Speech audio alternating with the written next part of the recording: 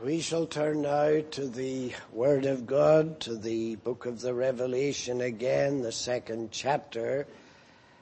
And we shall continue considering the churches that are identified in Asia, the 7 churches in Asia, coming now to the church in Thyatira. And you will see verse 18, we read, "Unto the angel of the church in Thyatira write, These things saith the Son of God, who hath his eyes like unto a flame of fire, and his feet are like fine brass. I know thy works," and so on. This is the only time in the book of the Revelation where we have the exalted Savior identified as the Son of God. His deity is stressed here to the church in Thyatira, and for very good reason, as we shall see very shortly.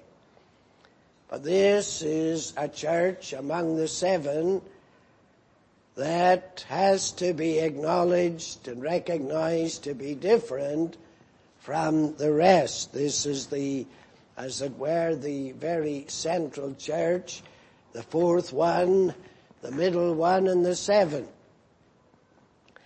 And it is not considered historically, Thyatira was not considered to be as outstandingly important as great cities such as Ephesus and so on. But it had its own peculiar place in society. It was a city of great trade and commerce, and it was one of those cities where, because of the fact there were so many different trades represented, so many different manufacturing going on, that it was a place where a multitude of guilds were established. And men, if they wanted to be involved in business, if they were trading, well, they joined for the sake of their business and progress. They joined the particular guild connected with their trade. This was considered to be the path to success. Now, of course, to belong to one of these guilds required all kinds of practices, just as we find in modern society. I don't know what it's like here, but it's a well-known, well-established fact that if you want to get on in the police force, if you want to get on in certain kinds of business, well, you join the Freemasons, and that will help you along, and so on, because you'll belong to the great brotherhood where brethren assist brethren, and so on. And this was the kind of structure in the general society here in Thyatira. And yet, how amazing the church exists here. When we look at all these cities, and when we become aware of what they were like, the kind of society, the idolatry that had been established for centuries, the heathen worship and practice, the godlessness, the immorality, all the various contributions to make it a wicked and evil and adulterous society, yet there was the gospel established, there the churches were founded by divine power. The work that the Savior had sent the apostles to engage in, very obviously, was bearing fruit. Now, Thyatira is a very interesting church with a very interesting beginning. When we go back to the Acts of the Apostles, we find Paul, and he comes to Philippi, and you know how that in Philippi there obviously was no synagogue. It was a pretty godless place, Philippi. But what we find is that on the Sabbath, Paul went out. He was accustomed to engaging in worship, and he went out and found a little group of people, women, engaged in prayer. And as Paul was obviously invited by these women to come and minister to them, we are told that the Lord opened the heart of Lydia. He opened her heart and she received the truth. And she went away from that little gathering with something in her heart that had never been there before. Her heart was open to the truth. Now we're told that although she was in Philippi, she was of the city of Thyatira. That's where she really belonged.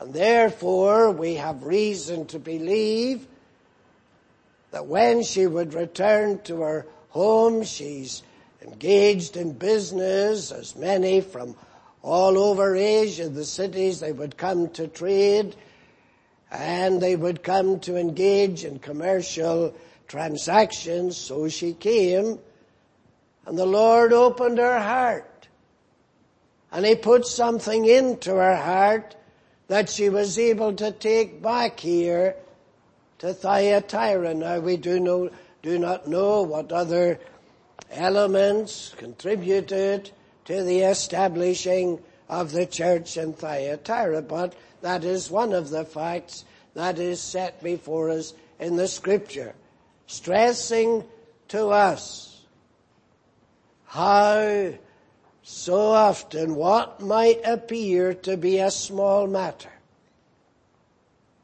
an insignificant incident, we read, whose heart the Lord opened. That's what we read. And she attended unto the things that Paul spake. But she was of Thyatira, and no doubt she took what was in her heart back with her to that godless place. And here we come some years later to find that the glorified Christ has an interest in Thyatira. And He has an interest in the church here, so that there is a message or an epistle sent to the angel of the church in Thyatira. As we come to consider the message, the first thing that we need to observe is how the glorified Christ introduces Himself to this church. The things that we read of Him and His approach to the church in Thyatira. And then the second thing that we may consider is His commendation. There were things at Thyatira that Christ appreciated, that He approved of, and He commends the church in Thyatira for these things. And then the third thing, which is so important, is His rebukes and His warnings.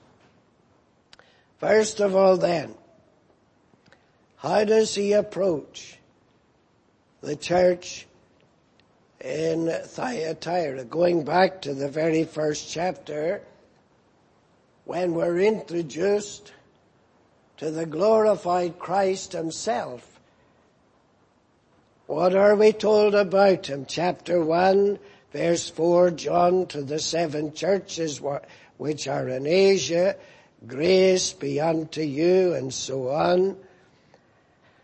And from Christ, who is the faithful witness. That's the very first thing we're told about him. The faithful witness. His testimony is absolutely accurate and reliable. He's a faithful witness.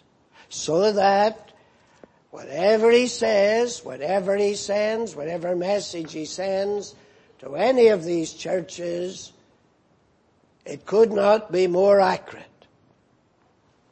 It is the most accurate assessment of the spiritual state and condition available.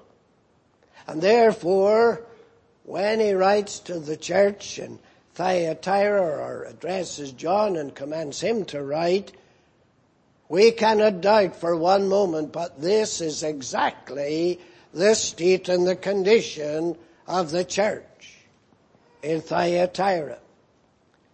These things saith the Son of God.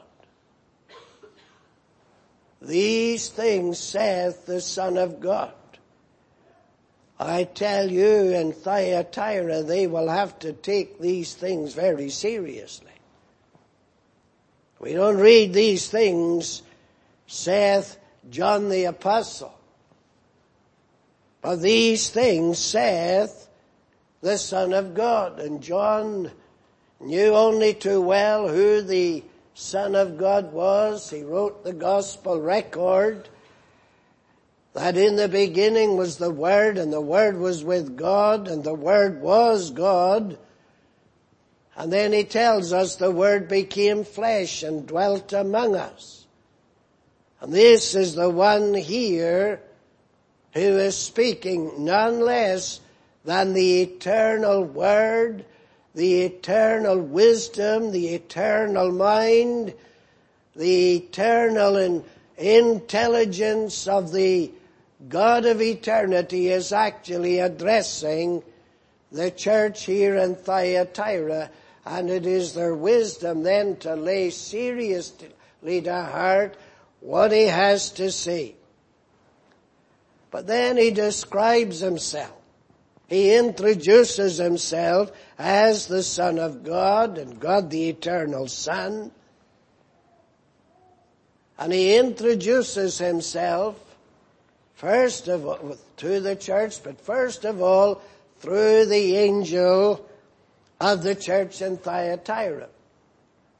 It's a general opinion, and I think rightly so, that this is a reference to the messenger of God to that particular church, or the bishop, the overseer, the minister of the church in Thyatira. It's very interesting. We don't read at the beginning, introduced to these 7 churches in Asia. There's not a general letter written to the archbishop or the cardinal of Asia, that he might then disseminate the information among the lower class of bishops or presbyters throughout the church in Asia. Nothing of that.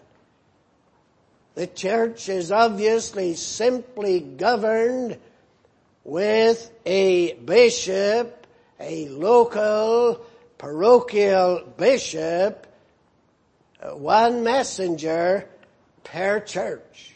That's very obvious. There's no way you can argue around it. And here's the message to the angel of the church in Smyrna, or rather Thyatira. These things saith the Son of God, who hath his eyes like unto a flame of fire, and his feet unto fine brass. When we go back to the first chapter, we see that this is part of the description. In verse 14, his head and his hairs were white as wool, as white as snow, and his eyes were as a flame of fire, and his feet like unto brass, and they burned as in a furnace. And here now is this one addressing the faithful witness, the Son of God. And he's telling these who are his people in Thyatira, this message comes from one from whom absolutely nothing is hidden or can be hidden. Notice later on in this letter to Thyatira, verse 24, but unto you I say, and unto the rest in Thyatira, as many as have not this doctrine and which have not known the depths of Satan as they speak, I will put upon you none other burden but that which ye have already. Hold fast. Now he is addressing the church that is rather mixed. There's good and evil here. There are godly and ungodly here in the church in Thyatira. It's a mixed body. And what the glorified Christ is saying, you who are faithful, I'm not going to lay any heavier burden upon you, but I do expect you to remain faithful and consistent and to hold fast that which you have till I come. Now, why is he speaking this way? Why is he making this division? Why is he not crediting everyone in Thyatira with grace and with good works? Because he is the searcher. He searches everybody of his professing people. His eyes are as a flame of fire. And what does he himself say? Unto all the churches, they are to take note of this. Verse 23, I am he which searcheth the reins and hearts. Now, when do you think he does this? Here's the church in Thyatira. This letter comes and they're all assembled together somewhere.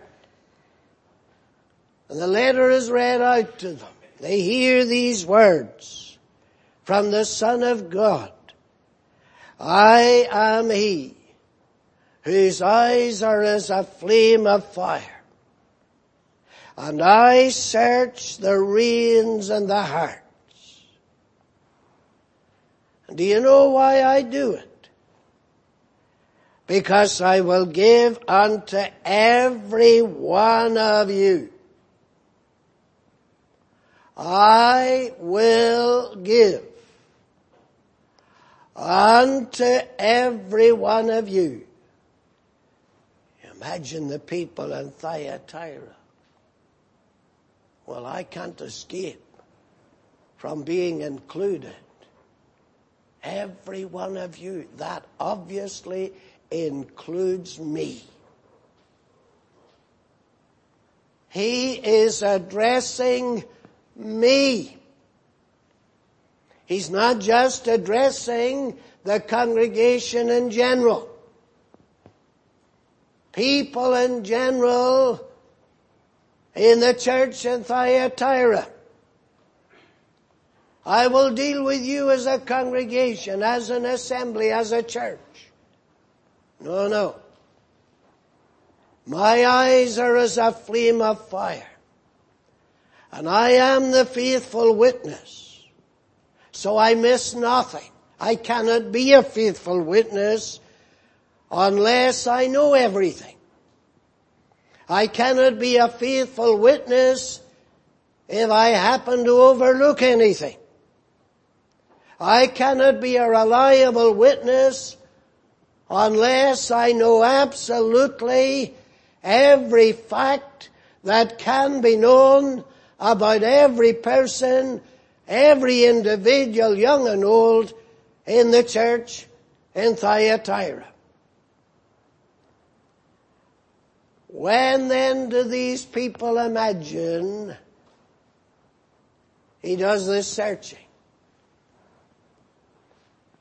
Do you think they ask the messenger with this letter, hold on a little minute, you're telling us that this is from the Son of God.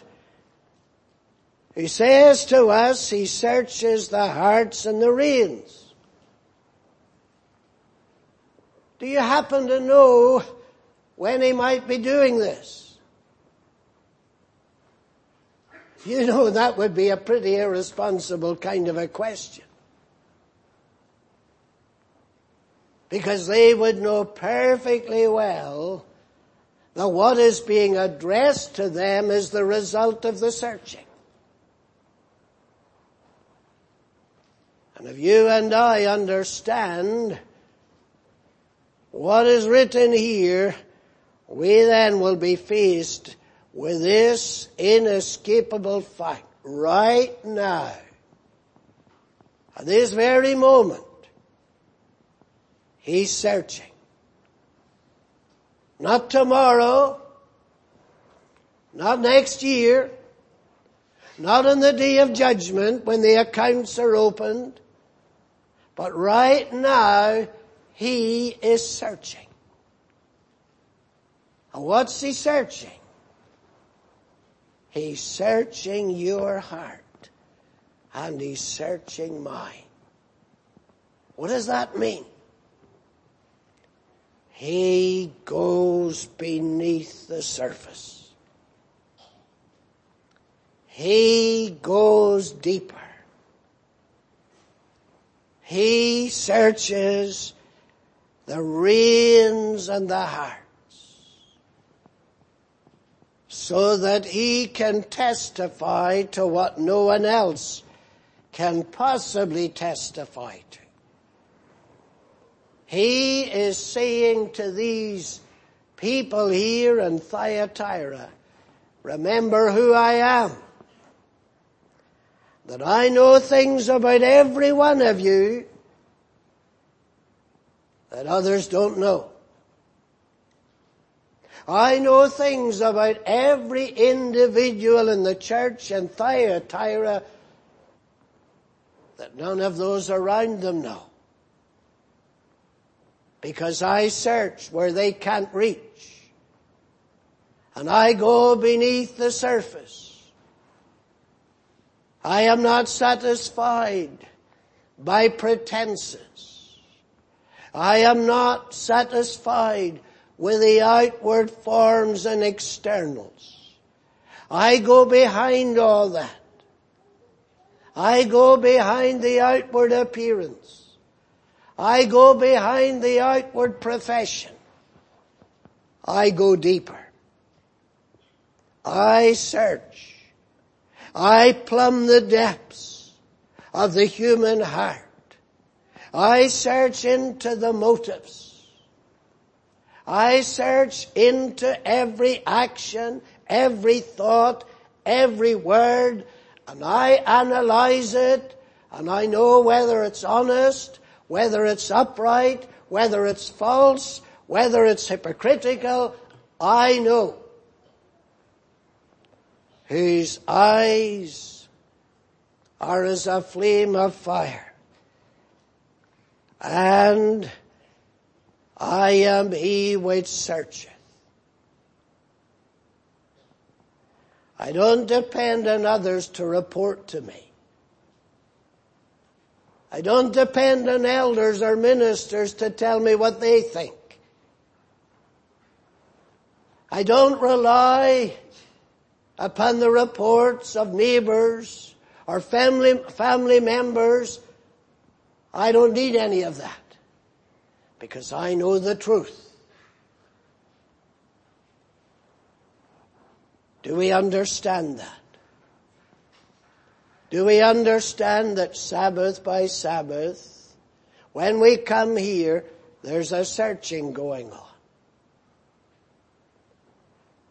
And furthermore, the searching is productive in the sense as here, the glorified Christ says, I will give you,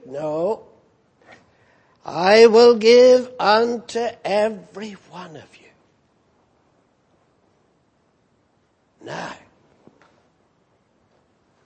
here's an individual sitting in the congregation Thyatira, listening carefully. Every word is important. I will give unto every one of you. The Son of God is going to give me something.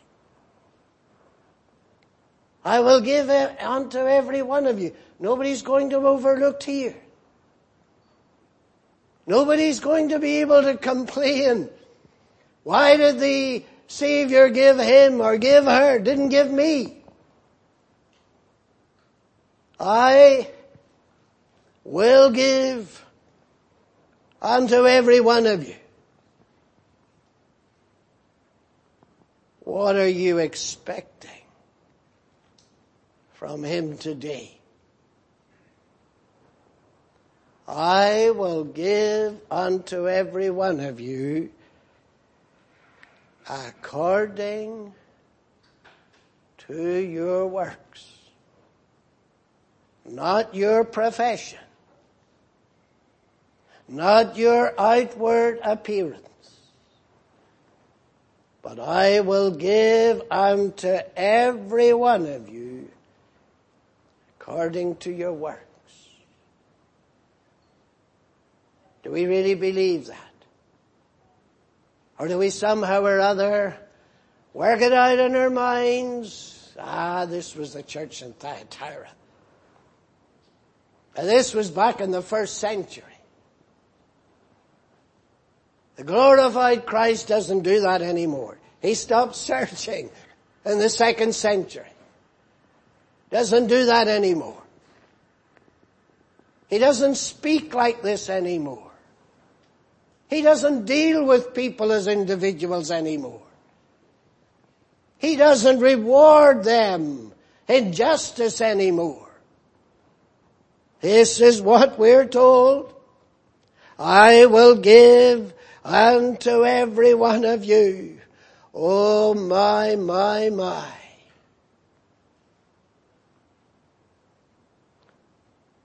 What are you expecting? In the light of what you know of yourself, my friend. What do you expect to give him? To give him to give you? Because this is what he says. And you can imagine someone in Thyatira sitting there. Oh, I thought I had managed to cover up this and hide away that. The elders here in Thyatira don't know about it. The angel of the church in Thyatira, he'd never suspect it. But here, the faithful witness whose eyes are as a flame of fire is telling me he knows and he's going to give me according to what he knows. That is mighty solemn. And What does he say to the church earlier as he's introducing himself? I know thy works and charity and service and faith and so on. And then in verse 20, notwithstanding, I have a few things against thee. Now we're talking about the glorified Christ introducing himself to the church here. Describing himself, identifying himself, telling the church in Thyatira what he himself actually does in his relationship to the church. But he teaches us a very solemn lesson here. And we better take heed to it. Look at how he approaches a church which there is great problems. Notwithstanding, I have a few things against thee. And they are serious things, as we shall see. But he doesn't begin there. He starts with a commendation before he engages in criticism. Before he finds fault with the church in Thyatira, he comes with his commendation. Is that the right approach, do you think? Do you think that is the best approach? Do you think the one who is the Son of God and the one who is the Alpha and the Omega could be taught how to deal with matters like this, how to deal with problems like this, how to approach those who are in error and those who are guilty of sin before God? Do you think that you might come along and tell the glorified Christ, I have a better method of dealing with things? You see his wisdom? He's going to have to say very strong things to the church here by way of rebuke and by way of warning. But you see the heart of Christ, the tenderness, the compassion. He begins with commendation. And my dear friend, there is a lesson here for every one of us, you and I included. If you want to find fault with one of the Lord's children, you make sure before you start the criticism and before you start to issue your pontifical warnings and so on, make sure you start with the commendations first. That's what the Savior did. He didn't just come here to the church in Thyatira. I want to address you on your sin. I want you to be aware of your wickedness.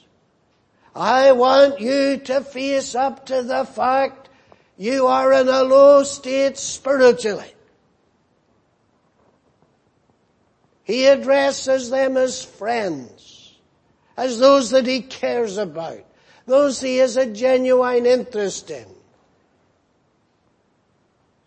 And then after he has commended them, it's as though it softens the blow. And the blow is going to be pretty severe. Here is wisdom in action. Divine wisdom in action. Here is the Son of God, God manifest in the flesh. This is God himself speaking to the church in Thyatira. Now then, he goes on after the commendation, and he acknowledges here, I know thy works, thy charity, thy service, thy faith, and thy patience. These are great graces, I acknowledge. There is much evidence of grace among you people. And I'm not going to lay any heavier burden upon you than that which you already have. Hold fast. Continue as you're doing. Continue to be consistent. But he also says, I know thy works. Twice he says this, I know thy works.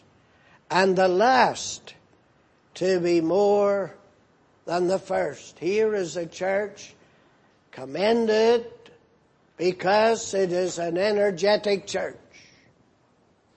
It's active.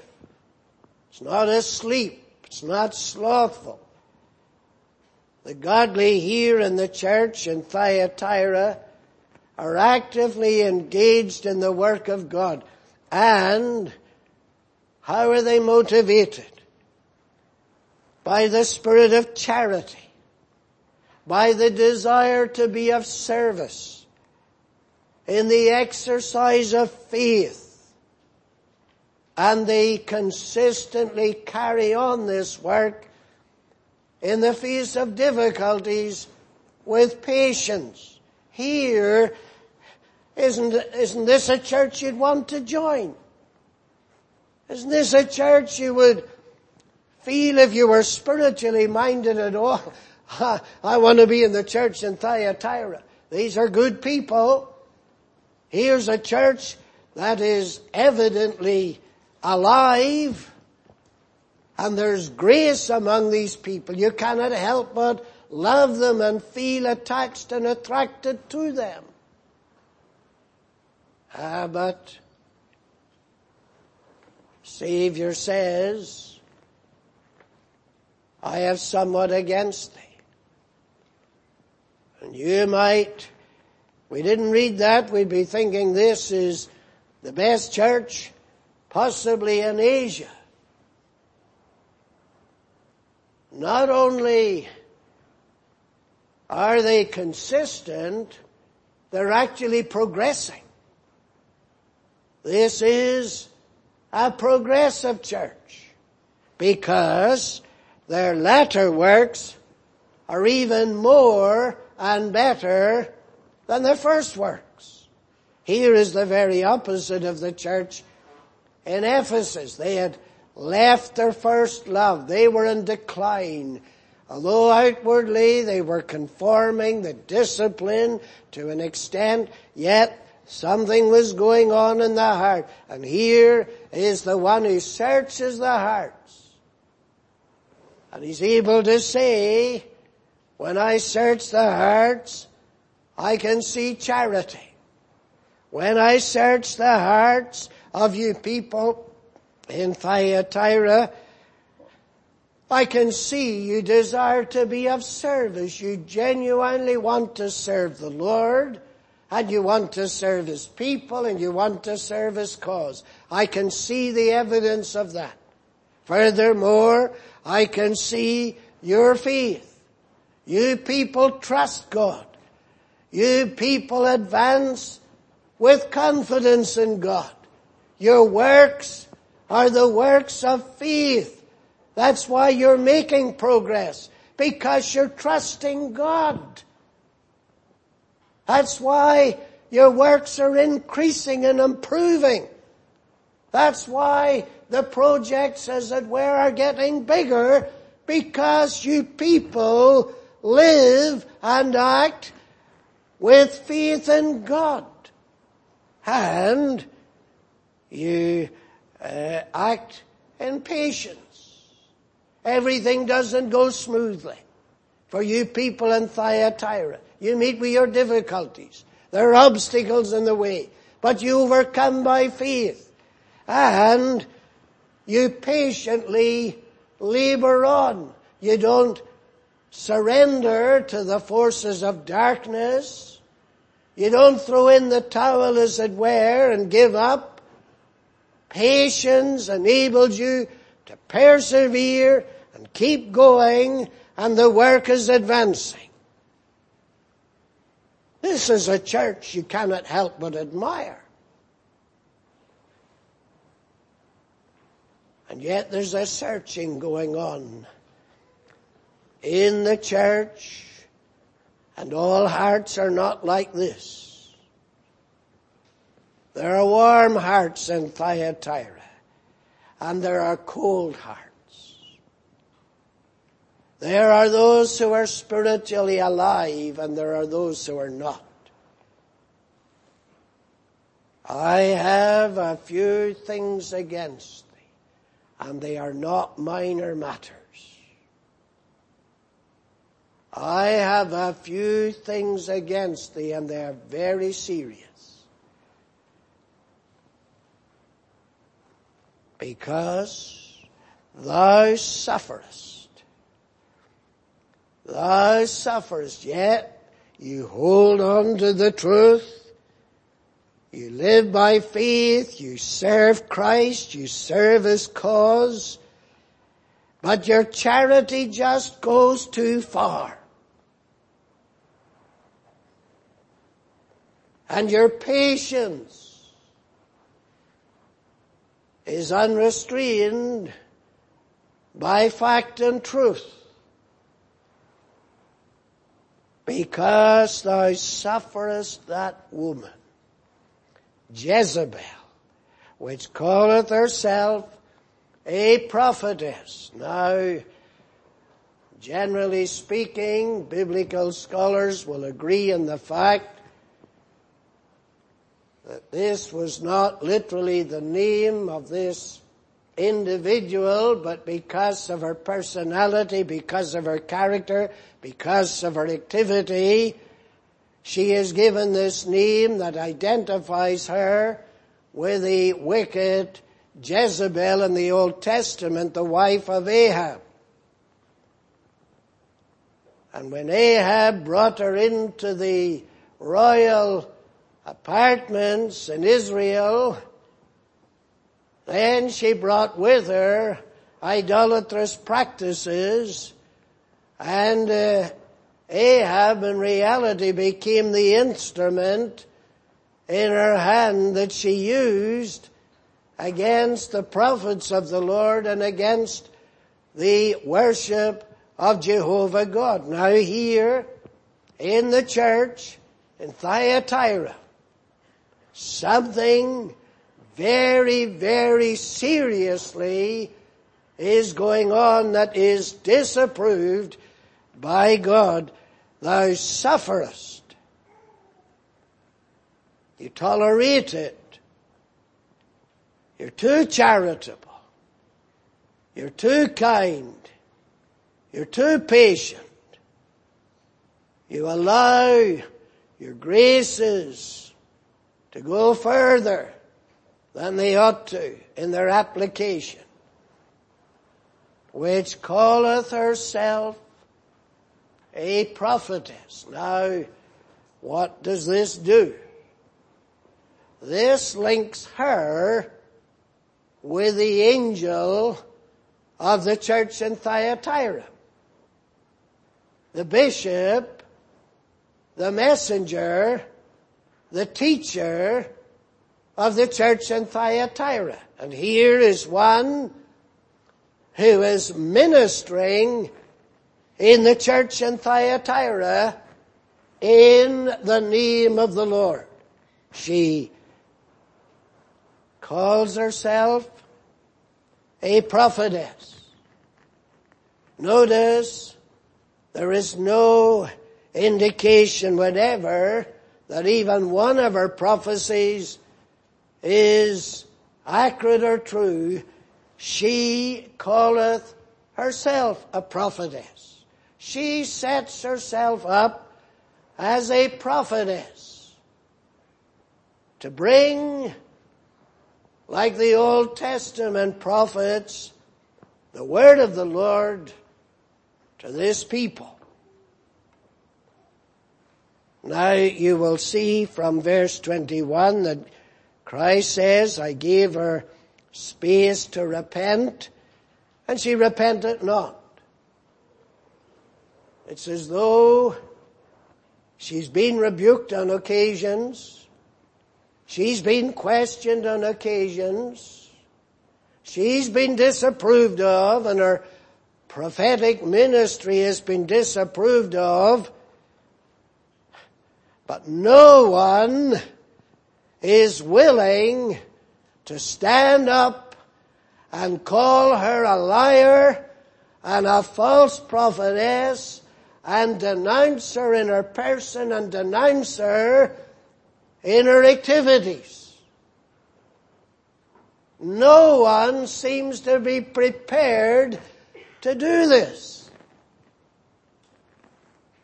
Perhaps there are those in the church and they are impressed with what she has to say. Remember when we go back to 1 Kings and we meet with Jezebel at the first, she is an exceedingly strong character. She is most persuasive. You remember whenever Ahab wanted the plot of land, Naboth's parcel of land, and he refused to sell it or give it up, then old Ahab the king, he took to his bed and sulked. Jezebel comes along, art not thou the king in Israel? And if you haven't the guts and the power to take the land, I'll sort it out. And soon she has the land in the hands of Ahab, and the previous owner is murdered. She's the kind of woman who will stop at nothing. She's the kind of person who has drive and persuasive powers, convincing the ability to convince men that she possesses something that others don't. And she has managed to persuade men and women in the church in Thyatira, you must listen to me because I've got visions and I've got revelations and I have all kinds of matters to disclose from God. I know what it is to have the secret of the Lord revealed to me, and I can disclose it to you. Well, aren't these people wanting the Word of God? Aren't they wanting the truth of God? Thou sufferest that woman Jezebel, which calleth herself a prophetess, to teach. That's a mighty serious matter here in the church in Thyatira. What have you, the angel of the church in Thyatira, what have you been doing? Where have you gone to? Have you vacated the pulpit? Have you deserted your office? Have you deserted these people? That you allow this woman, this Jezebel woman, to exercise such authority and such influence over the church in Thyatira. Now, we shall come to it eventually when we review the whole 7 churches together. That's why at the present time we're not looking at the promises in detail to the overcomers in each of the churches.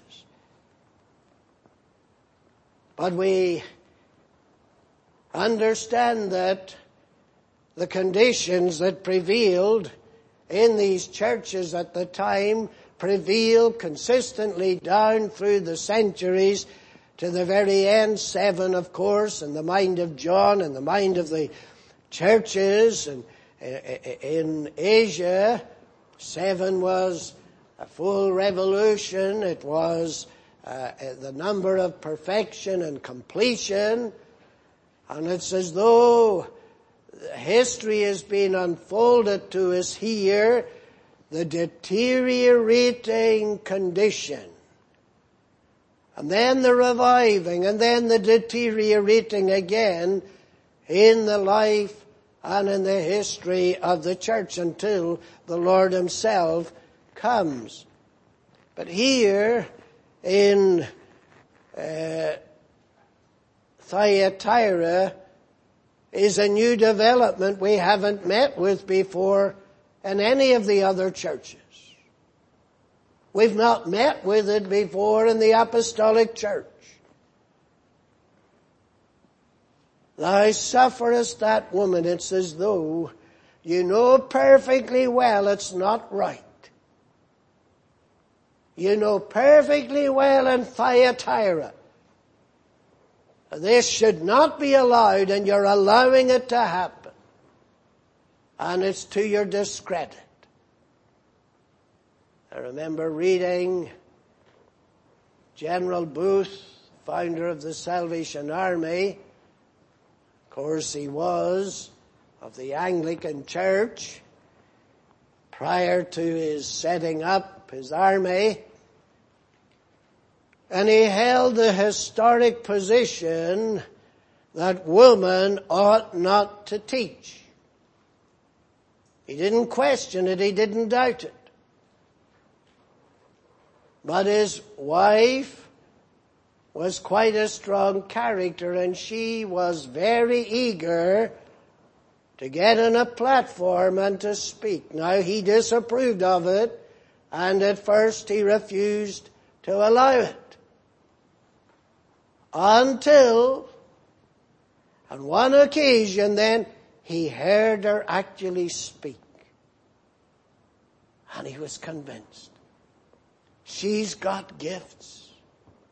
She knows how to address, how to persuade a great audience of men. In fact,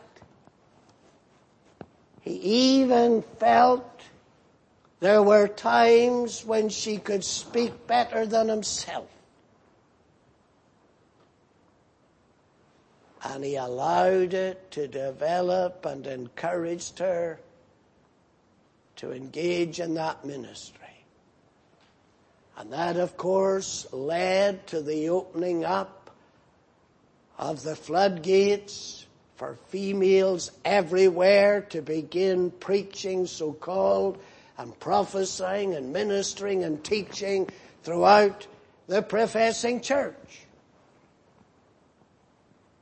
Now, the great question, and I have to say in many respects I have great admiration for Booth and what he did, but it is just like here, the Savior commends. It's one of the things that I never can figure out. Even in our own circles. If we find fault with someone, we denounce them. That's it. I don't want to read anything they wrote. Don't want to hear anything they said. Don't want to be in contact with anything they believed.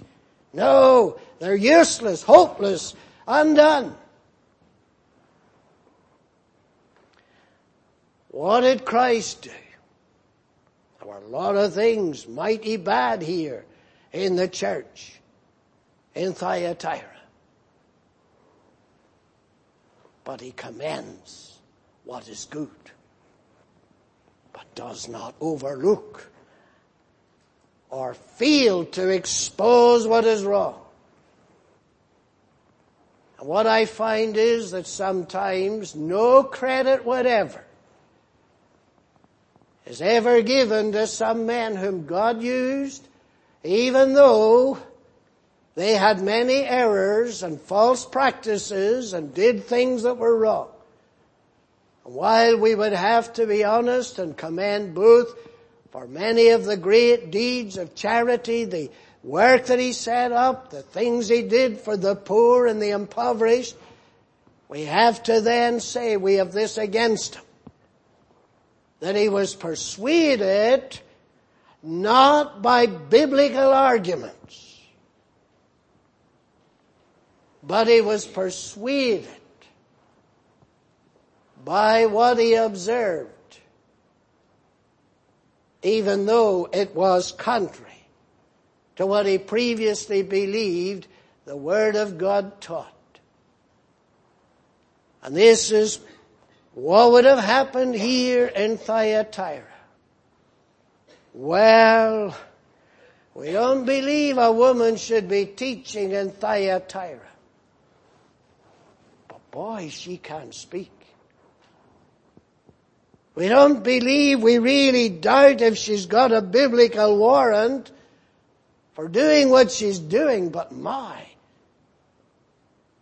what an orator she is. What amazing things she tells us. She holds the church and the audience in Thyatira. She holds it in the palm of her hand. They're just feeding out of her hands. We see her gifts. We've got to recognize them. See, that's what happens.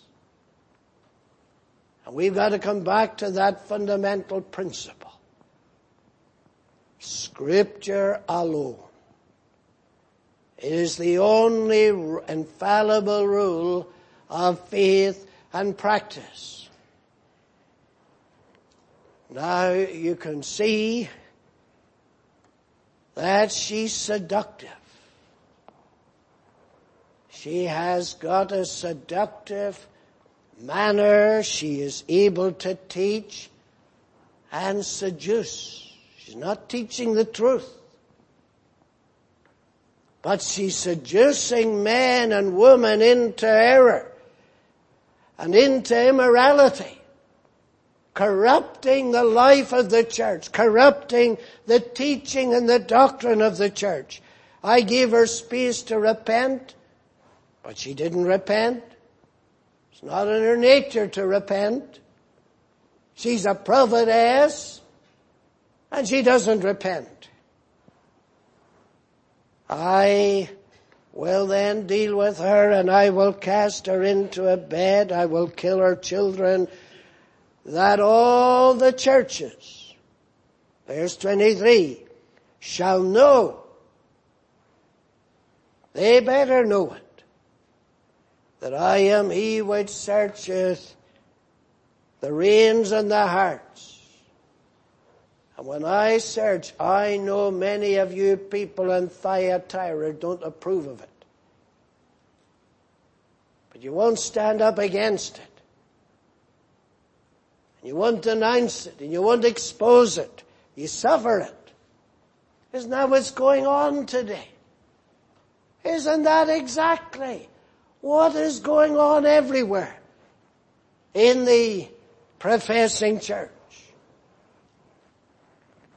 And she was seducing them to commit fornication and to eat things sacrificed unto idols.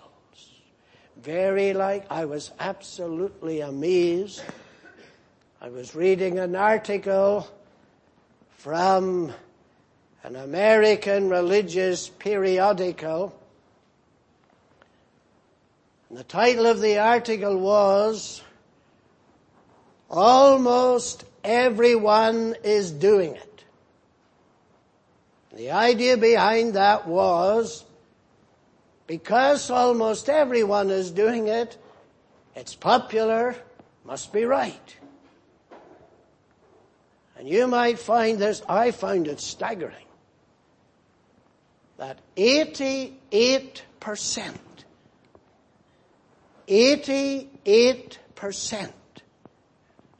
of adult Americans unmarried adult Americans, 88%, are engaged in sexual activity. 88%. But worse, 80% of so-called evangelical Christians identifying themselves as evangelical Christians from the age of 19, I think it is, to 29, something like that. 80% are engaged, unmarried. Evangelical Christians, so-called, are engaged in sexual activity. Isn't that something to concern our society, that we've gotten into such a state? Now people might say, oh, that's America. That's what America's like. Yes, we have that tendency to think that. Used to be in the United Kingdom.